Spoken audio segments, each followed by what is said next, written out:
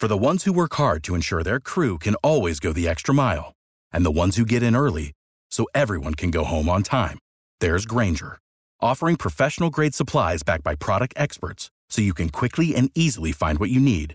Plus, you can count on access to a committed team ready to go the extra mile for you. Call, click Grainger.com, or just stop by. Grainger, for the ones who get it done.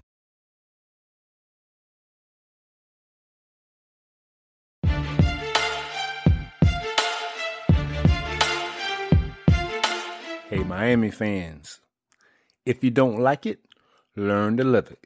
KFSU is the best thing going today. Woo! Man, I just had to put that out there, boy. I'm still on cloud nine from the big win over the weekend. Welcome back to the Built for Playmakers podcast. I'm your host, Kelvin Hunt, editor of ChopChat.com. Appreciate you guys tuning in, first-time listeners. Those of you that have been rocking with me for a while, you know that I predicted FSU to win the game, and actually wasn't far from the final score. I think I predicted a total of 34 to 31. Of course, the total comes in a little under that. FSU with a big 31 to 28 victory. If you're a betting man and you use our sponsor, betonline.com, if you had bet $100 on the Noles, you would have returned $125. FSU opened as a slight underdog against Boston College on the road coming up.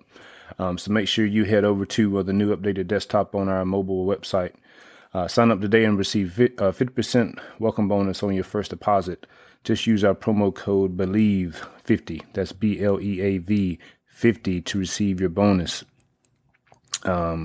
And I like FSU in this game. We'll talk about Boston College a little later in this, but I want to talk a little bit about the FSU Miami game and just the just the impact, the game itself.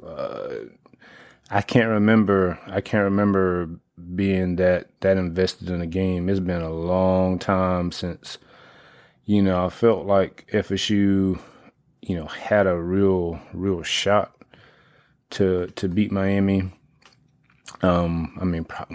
Probably since they should have won in 2017, and they basically gave the 2018 game away, blowing that lead late in the second half of the game in Willie Taggart's first year. And it's so funny, and I just finished writing an article for Chop Chat that'll go up on Tuesday morning, talking about the delusion of Miami fans. And, all I've heard over the last day or so is, I can't believe Miami lost to that FSU team, the same FSU team that lost to Jacksonville State.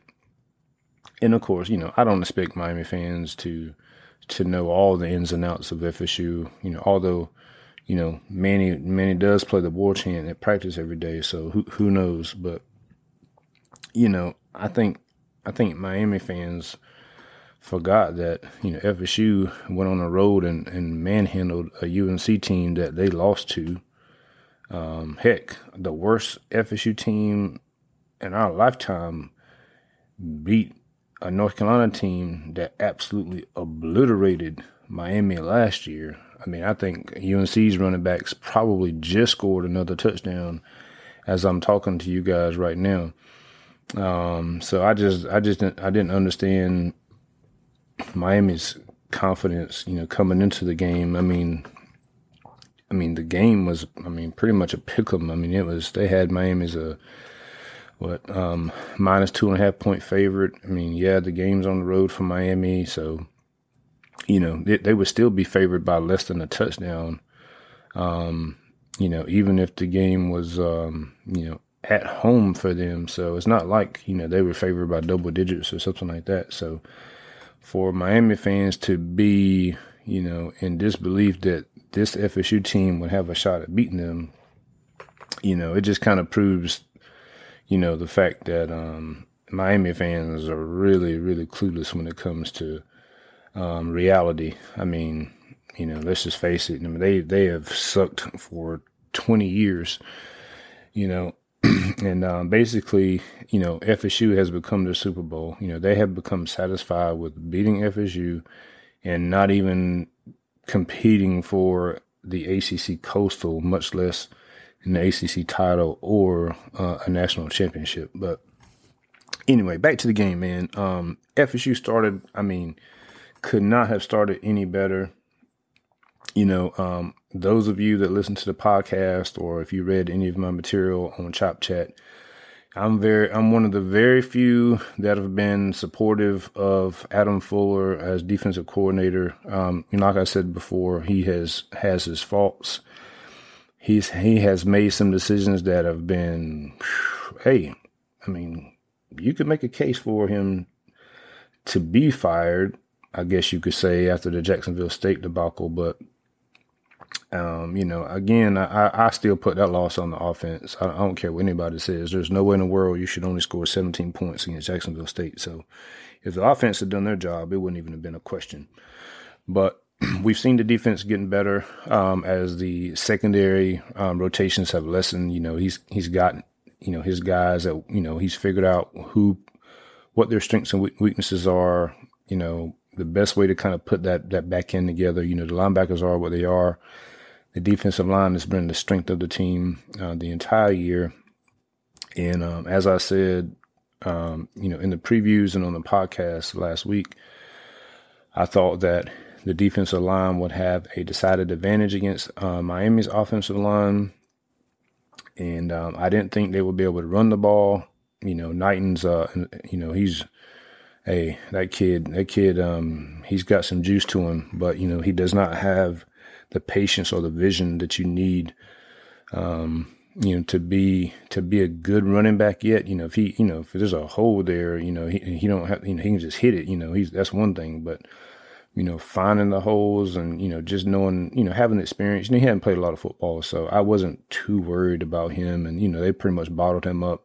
He did do a little damage in the passing game. And that was, I figured that, I think I mentioned that they would try to get him in space on the linebackers. And, they did get that one pass out to him to, go up, 28-20 on the touchdown in the fourth quarter. The last time that they scored when, I think it was Brownlee just bounced off of Knighton and he kind of just went in and scored. And I'm not going to lie to you, when he scored that touchdown, I typed it on Twitter. I said ball game. I said it's just we've watched this team over the last 4 years, and I know they don't have any quit in them. And I typed on there via the Chop Chat account I put on Twitter. I said, well, we're getting ready to see if the quit that this team used to have is still there. And the key word is used to have. I didn't say they were quitters or that they would quit, but we know that the program as a whole has, they have folded, in certain times. And I don't know if they've ever faced, they faced adversity. They faced adversity in every game this year. They came back against Notre Dame. They came back against Louisville. But being in a game where you were dominating your rival, and the collective fan base is we're just come on, baby, just let the seconds keep ticking. We need this win. And to see them gradually get back in the game and then ultimately, take the lead after, they just try to stomp all over your logo, take the lead on the very next play after all that goes down. You don't do anything on offense, and then they score again, to make it 28-20. I was like, man, I'm not gonna lie, I thought it was a wrap, man. And of course, FSU gets the ball, and they were able to move the ball. They just kind of stalled out a lot of times, and had to settle for field goals or whatever. But I thought the decision that Mike Norvell made to kick the field goal to make it 28-23 made all the sense in the world. I know a lot of people wanted him to go for it, but I thought that would have cost them the game. because, the time that you spent, even if you would have gotten the first down, you still would have had to score a touchdown, and you would have had to go on to 2 just to tie the game. And all the time, the clock is your enemy in that situation. So, kicking the field goal, and then, they had dominated Miami on defense for the most part. And I felt confident that they would get the ball back. I mean, I know, they did get a first down, in the first part of that series. But then they came up with the big third down play with the defensive backs up on Mallory, the tight end, and then Jermaine Johnson coming in and laying a wood on him and forcing Manny to punt. And so when they got the ball back, with a little over 2 minutes left, and they got to go 80 yards. I mean, I wasn't the most confident person in the world, but I was like, hey, you have 4 downs, no matter what. There's no reason why you don't have a shot, not saying, they're definitely going to score, but you should at least, make it interesting, I thought. And whenever Jordan Travis hit Ja'Kai Douglas, on that fade route for like, what it was, 50 yards, 60 yards, man, I screamed, and it was just me. And I have an older daughter who I had to take over to a friend's house. I missed like the last 2 minutes of the second quarter, and so by the time I got home, halftime was almost over. So it was just me, and I have twins. So my oldest daughter's 13, and my twins are 11. And so my twins are boy-girl twins, and they know I love FSU, and they knew they were, we were playing Miami and all that good stuff. And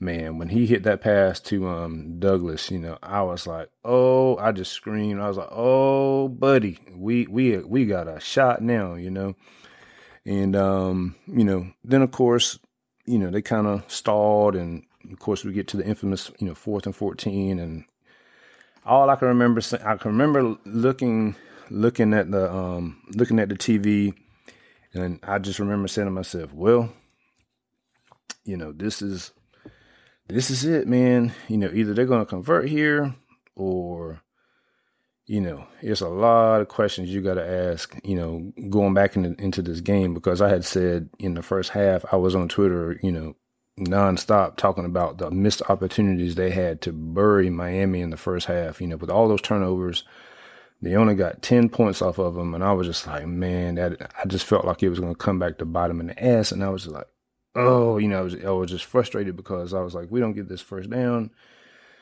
Then you got to go back and look at all the what ifs, and blah, blah, blah, blah, blah. And, you just knew you had all those recruits there, and you had made it a game. You were competitive, but you was like, you needed to get over the hump. You just like, man, you got to win the game. And whenever they hiked the ball, and I saw Jordan Travis drop back, and then I saw Robert Scott blocking the hell out of the guy coming off the edge, and I was like, well, he's got time. And in the way Travis kind of stepped into the throw, I was like, man, he's throwing that ball like he sees something, And so, of course, the camera pans with the ball, and you look, and you're like, oh, and you saw Parchment catch the ball, and you were just like, and at first I was like, man, I hope he didn't score. I was like, please, I hope he didn't score, let him be short, because I was looking at the clock. I was like, there's too much time remaining. And I was like, oh gosh, please. I hope he didn't go in. I hope he was short, which is crazy to say, I know, but knowing how Miami games go, like, you need all the help you can get, right? Especially with a lot of the stuff that went their way. That tip touchdown pass that Harley caught in the back of the end zone, I was just like, man, you just felt like at that point, you were like, bruh, typical Miami luck. But when Parchment caught that ball, first of all, I was like, well, you did redeem yourself, because, boy, I was cussing him something whenever he stopped running on that route earlier in the play. So, it was a big catch for him, big redemption opportunity for him. And, it's what Mike Norvell preaches, have a short memory, make the next play. And so at that point, I was like, man, here we are on like the 6-inch line. I was thinking Miami is going to let us just score. And, we line up and I'm like, well, they ain't letting us score. I was like, oh, and the clock keeps running. And I'm like, so I get to the point where I'm like, well, okay, it's going to come down to either we can't get 6 inches, we are, or we're not. And if we can't get 6 inches, we deserve to lose. Right. And so, of course, he, Jordan Travis, he punches it in. And then I'm like, well, we got to go for 2 because, if you don't get the 2-point conversion, then, of course, you set yourself up to have your heart ripped out of your chest by a field goal from probably like 47 yards or something, which their kicker can make. And so, of course, they go for 2, and then they Miami jumps off sides, which is something that they have done all night, And so when he jumped off sides, I was like, keep going with the play. And Jordan Travis, he ran in and, they were like 2-point conversion good. I was like, I was just hoping that they wouldn't blow the play dead. I was like, please don't blow the play dead. Keep going. You got a free play.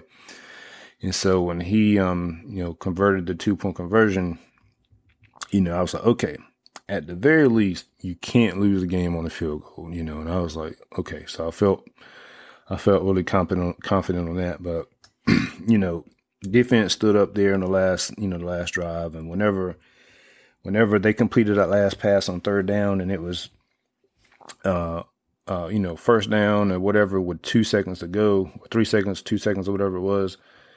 And, he spiked the ball and I was just like, what happened?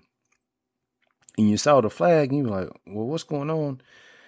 And, I was just thinking, I don't know why in my head I was thinking it's going to be on Miami and they got a, they got a 10-second runoff penalty or whatever. I was like, let me see what he says. And, he's like, he explains it and he's like, the game's over. And I was like, kind of just sit there for a second. I was like, and all I could do was I just typed on Twitter. I was like, we won. And I kind of just looked around like, I cannot believe we just won this game. Like, if you'd have asked me, 45 minutes ago what the probability would have been, I'd have been like, it ain't going to happen. And for them to, score in those last 2 possessions and take, they took that game from Miami. Miami didn't give it to them. They took that game. They forced them to punt, whenever Miami had the ball, got the ball back, went down and scored a touchdown. And a 2-point conversion. They took the game from Miami. Man, that was impressive. And, I kept saying on Twitter, and on here, I was like, the game is going to be, I was confident in the defense, man. When I look back at Miami's offense, they don't really have a run game. And basically it was, Van Dyke just, launching balls down the field, it's, having his receivers to win one-on-one battles. And, granted, Rambo had been doing that, but they hadn't played any really, not saying FSU's defense is elite or anything like that, but that FSU's defense isn't a bad defense. They're not. From a down-to-down basis, they'll have, 2 costly missed tackles or something like that. But on a down-to-down, basis, they're not a bad defense at all, despite the flack that Fuller gets. And so I was just thinking like, man, my only concern was, them getting in space with the linebackers. But, Miami just came down and kept chunking the ball downfield. And I was like, yeah, keep chunking the ball downfield. And it's, 1st and 10 goes to 2nd and 10. And then, they'll try to run it and they'll get 2 yards and then it's 3rd and 8 or whatever. Then you pass and it's incomplete. And before you know it, they got like 3 or 4 3-and-outs back to back to back. And I was like, this game couldn't have started off any better. And so at that point, I was like, okay, I had said it time and time again. If the offense shows up the defense will respond. That has been the case with this team the entire year. You go back and look at the NC State game, even with McKenzie Milton in there. Offense did jack squat the first half. The defense was the only reason they were in that game 14-0 at half. Offense, do the onside kick, get the ball, go and score, and FSU defense dominates NC State, for the third quarter. Then, of course, the FSU offense, kind of stalls out, and they can't do anything after that. But, man, the defense, I had faith in the defense. I know a lot of people didn't, but I'm not saying Adam Fuller's the answer long term, but I think, I thought that keeping him for the consistency, you could tell that his defense has been improving throughout the entire year. And, some people would say, well, it's only because he's got a good defensive line. Well, duh, that's any coach, I mean, you got to have players, you got to have players to make the plays. And I thought the decision to start Amarion Cooper was, man, talk about big time decision for the coaches to have the faith in him to give him his first start in a huge rivalry game with so many huge implications. That's a testament to, the coaching staff believing in what they're teaching in practice and taking the practice habits that the players are using, and basically, what that said is, hey, if you come here, true freshman or not, I mean, he was hurt some in the preseason, overcame that. And, we saw him in the Syracuse game, and it was like, there was one play I remember people talking about him specifically, talking about, man, he's a DB. He looked like he was in slow motion out there. And they were talking about Amarion Cooper. And here we are, 4 weeks later. And, he has an interception against Clemson. He's got an interception early in the Miami game, and he played lights out. And so that's just the coaching staff saying, hey, look, I don't care if you're a senior. I don't care if you're a freshman. If you come in here and you put in the work and practice like you're supposed to, you're consistent, you will get the opportunity to play. And so they started him over Darian Jones, and there was like a collective clap on social media whenever that kind of came about before the game started, when it was announced that Cooper would get the start. So I thought that was pretty funny. But, man, that was a huge decision, because you saw when Seven got out there, he gave up a touchdown. So props to Cooper, props to the coaching staff for having that was balls to put him out there as a freshman against an offense that had been cooking. I mean, they had been cooking the last 3 games. You knew they were going to throw the rock around or try to throw the rock around. And, so for him to have that type of game, and that's huge moving forward. So I'm excited to see what happens against Boston College, because, they're going to throw the rock around too. Another thing too is, looking at the defense, man, the game was so close to being a blowout in so many different ways. I mean, FSU was dominating Miami defensively.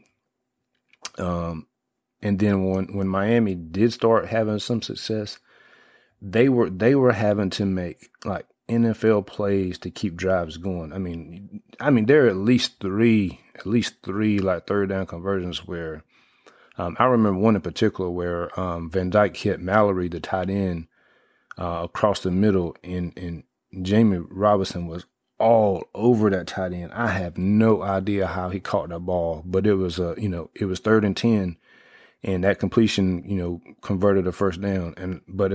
But if he'd have dropped the ball or whatever, or the ball been knocked away, that'd have been punting. And there was another play with Jarvis Brownlee against Rambo over near the sidelines. You could see whenever Rambo caught the ball, Brownlee kind of like just kind of made a motion like he was just frustrated, like, man, like I was there, I was all over him. how the hell did he catch the ball? You know, and that was a third down conversion. And there was one more. I can't remember exactly who it was, but I remember thinking like, man, that you just have to tip your cap, because, you know, he was making throws and they were making catches that were, I mean, the window was like minimal, you know, but you have to tip your cap to him. And, you know, but, you know, I just, you know, that kind of, you know, they were 6 of 16, I think it was, on third downs, and then 4 of 4. And one of those plays might have been on fourth down that they converted. I know they were 4 of 4 on fourth down, but I just remember thinking like, man, this defense is playing lights out. I was like, even when they are completing passes, aside from the little screens to Knighton or whatever in the flats, you know, aside from that, I was like, everything is covered, you know, for the most part. And I had mentioned, I wrote it on Twitter. I talked about the little flea flicker thing they do. They do it every game, and of course they did it. They did set up a little bit differently. Normally they would just hand the ball to Knighton, and, you know, then he would throw it back to Van Dyke, and he would throw it. But they hiked the ball to Knighton, I think it was, and he threw it to somebody. Then Van Dyke came across, and they threw it to Van Dyke, and then he hit Mallory, you know, deep down. So it was a wrinkle that they hadn't shown before. But I knew they were going to try to do something like that. But man, you know, defense was lights out. So the physicality that they play with, man, we haven't seen. You know, I was calling FSU soft for years, like from like 2016, maybe 2017, all the way through last year. I remember writing about it. I was like, the last time I've seen FSU like really like be physical was the time in the Orange Bowl when Matthew Thomas blew up that Michigan running back like 3 yards behind the line of scrimmage to force a field goal. I was like, that's the last like major collision that I remember a FSU guy like just laying the wood on somebody. But we've seen FSU be physical this year. Even in the Notre Dame game, we've seen them be physical. But man, whenever Akeem Dent came up and laid the wood on that Miami receiver, like in the first quarter, he was like, "Woo!" You like you boys hitting different today, you know. And then Jamie Robinson came up, and you know he laid the wood to the dude and stripped the ball from him and got the interception. That was a key play. Because Miami was moving the ball. I think that reception, I think he intercepted the ball on FSU side of the field. You know, that was a huge play in the game. But going to the offense, man, you know, I thought FSU would be able to run the ball, you know, and you know, they did. And I thought that Jordan Travis would have opportunities to pass the ball in certain situations. You know, I wrote about it that in Miami's defense wasn't great, and they were susceptible to explosive plays in the air and on the ground, and that is exactly what happened. You know, the fumble by FSU, you know, in Miami, you know, we know this. Miami is a momentum team, and when FSU fumbled the ball, you knew they're going to score. They're going to score. And, you know, that's just unfortunate, but, you know, that cost FSU. But other than that fumble, there were a few things I didn't like the 3rd and 1 from shotgun. It looked like it was going to be a pass play, and, you know, Miami like it just brought the house, or even somebody missed an assignment on the line. And as soon as Jordan Travis dropped back, the dude was back there and just rocked him for a huge loss. And so FSU had to punt. You know, I didn't like that play, but for the most part, you know, I thought FSU did a pretty good job overall as far as play calling and things like that. I did not agree with the 52-yard field goal. I would have punted there. I put it on Twitter. I would have punted there, and I know my analytics guys are going to be like, you know, you got to play to win and blah blah blah blah blah, but I mean, a 52-yard field goal, I mean, I don't know. I mean, 3-point field goal is not going to win the game. The way the defense had been playing, you did not need to give Miami any inkling of hope, of momentum or anything. And, they got the ball at the 34-yard line, and, they went, took advantage of it. But other than that, I had wrote also that Miami was the more talented team, but FSU was the better coached team and the more disciplined team. And that certainly came to fruition. Miami's, I said on Twitter on Monday, I said, Miami had more penalties in the first quarter of the game than they do commits in the entire 2022 class. And that is a fact. They had, I think it was 9 penalties, and they only have 8 commits in the entire 2022 class. So, that was a story in the game, just executing, not beating themselves, taking advantage of the miscues by Miami, responding to the adversity when it came. Man, this team is so, they're 4-6, but man, they are light years better than they were last year. And it's a testament to the coaching staff and to the players like Jermaine Johnson, who I haven't even mentioned yet. But man, what a game! That's a game for the ages. That's a game like Jalen Ramsey against Miami back in 2015, I think it was, where one guy just takes over the game. I mean, for a defensive lineman to do that and to play that many snaps at that level. And I mean, even at the end of the game, he was still impacting things. So, I mean, man, that guy is a Seminole. I don't care if he's only been here less than a year. Hey, that guy's all no to me. I mean, major props to Jermaine Johnson, man. What a game, whew, man. And I got to give props to Jordan Travis too. I mean, there was a point where he came out of the game, and I was like, and I think Miami had already taken the lead too, and I was like, oh man, I was like, if he didn't go back into the game, it's a for sure loss. So I think that's kind of what I was thinking also whenever Miami scored to make it 28-20, and I was like, ball game. I think at the time I wasn't sure if Travis was completely healthy or what. But man, through fours, was it 274 or 276? So that's like the highest passing total that FSU's had this year.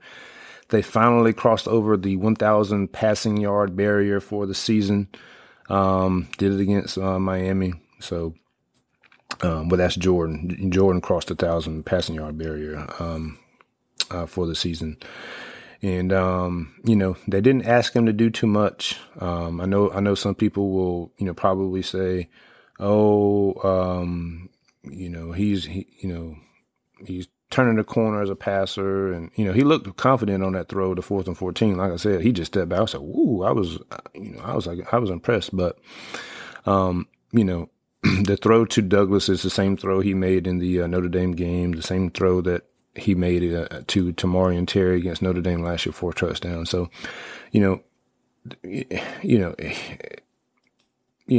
Jordan is a great guy to have in this position.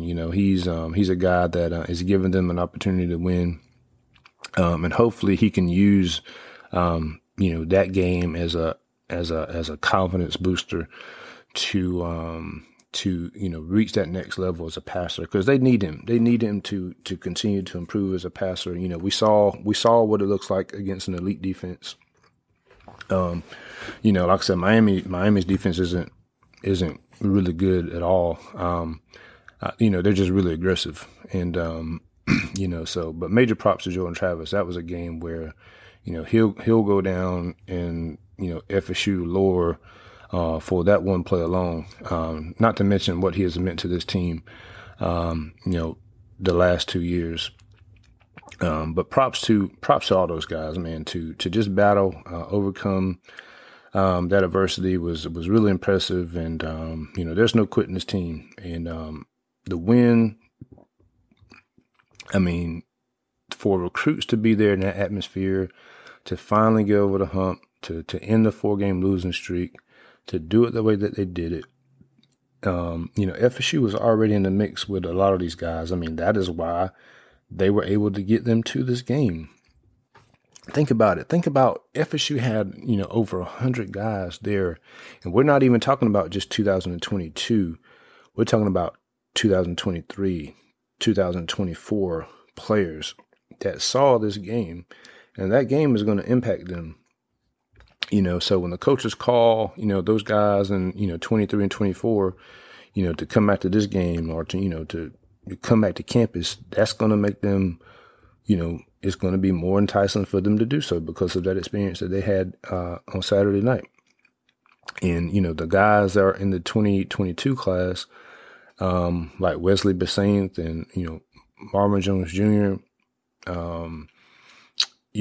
players like that. I mean, you look at Florida and you look at Miami and you look at FSU and you say, okay, Dan Mullen probably is going to be gone in a year if he makes it out of this year.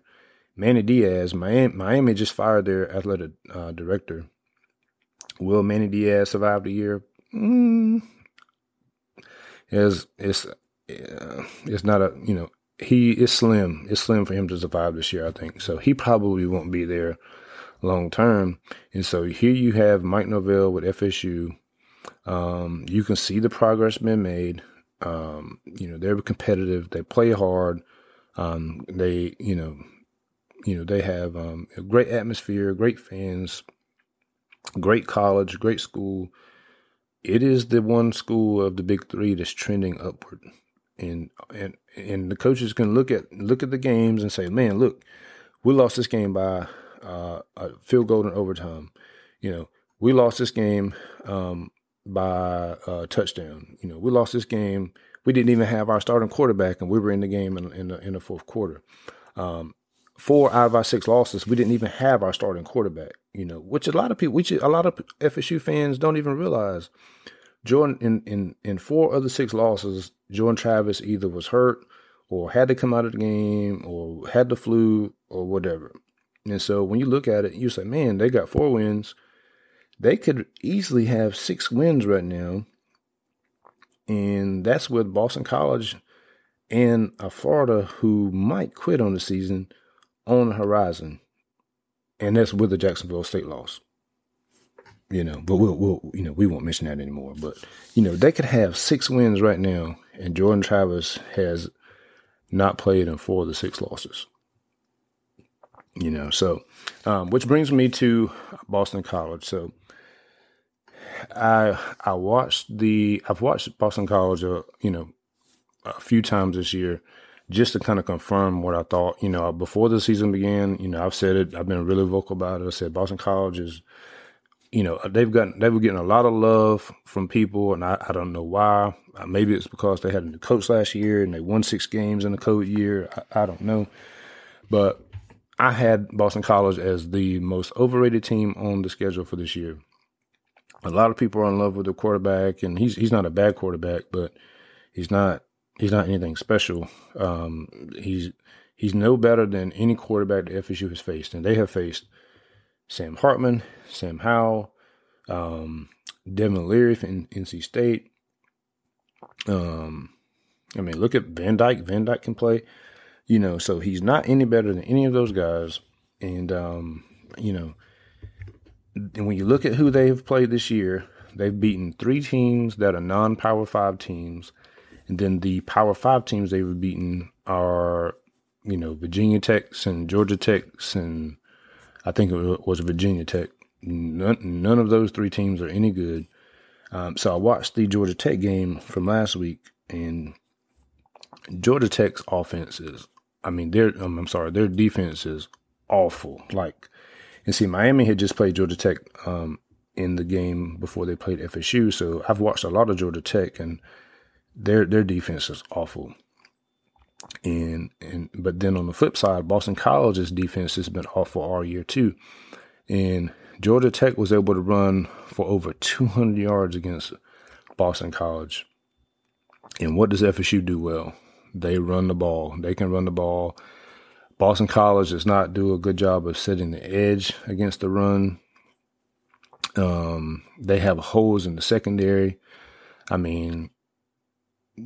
They can be had. It's a game where I think the offense will be able to score points, and the defense, if they go out there with the same game plan they've had the last 2 weeks against NC State and Miami, I think they'll be just fine.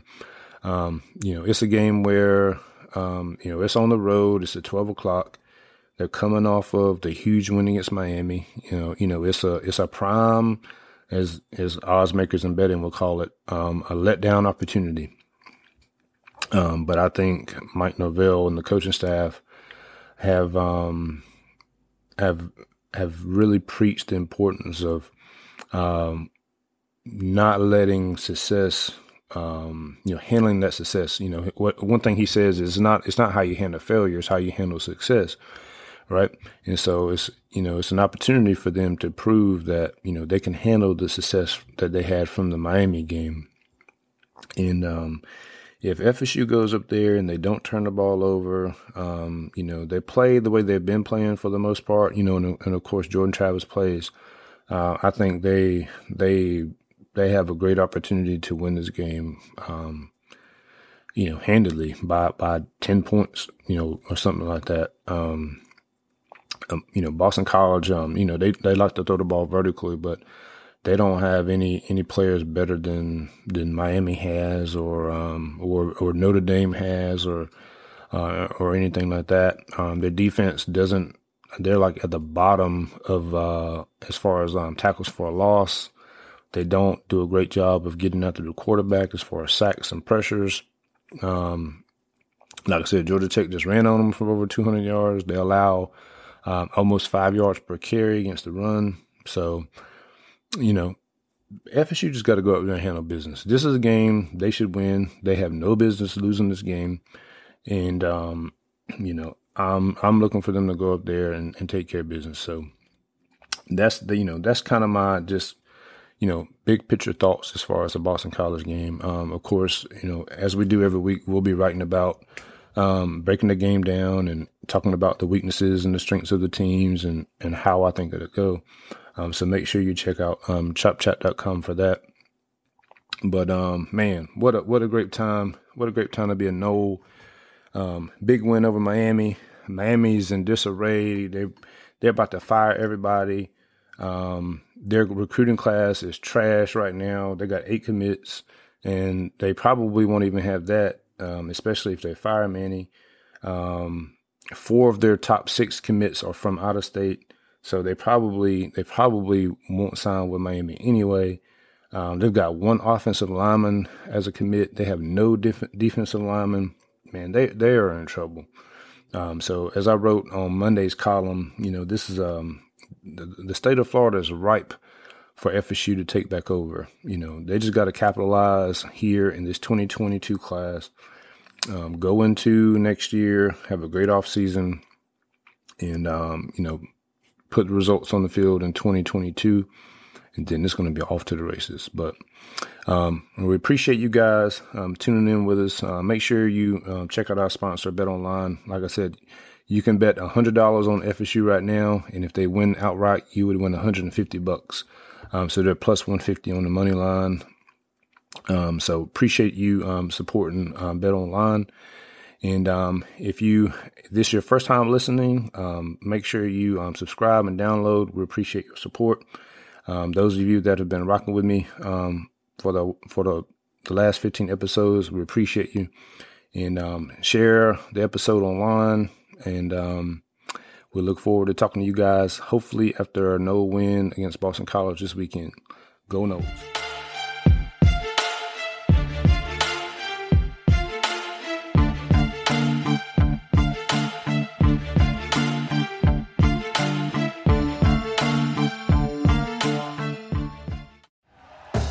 Thank you for listening to Believe.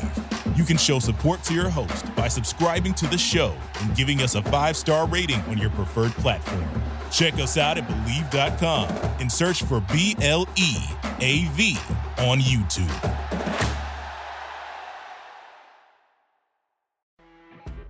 When you're listening to a true crime story that has an unbelievable plot twist that makes you stop in your tracks? That's what our podcast, People Are the Worst, brings you with each episode. I'm Rachel. And I'm Rebecca. We're identical twins who love true crime cases that make you say, didn't see that coming, and we hate the people responsible for them. Listen to People Are the Worst now on Apple, Spotify, or wherever you get your podcasts.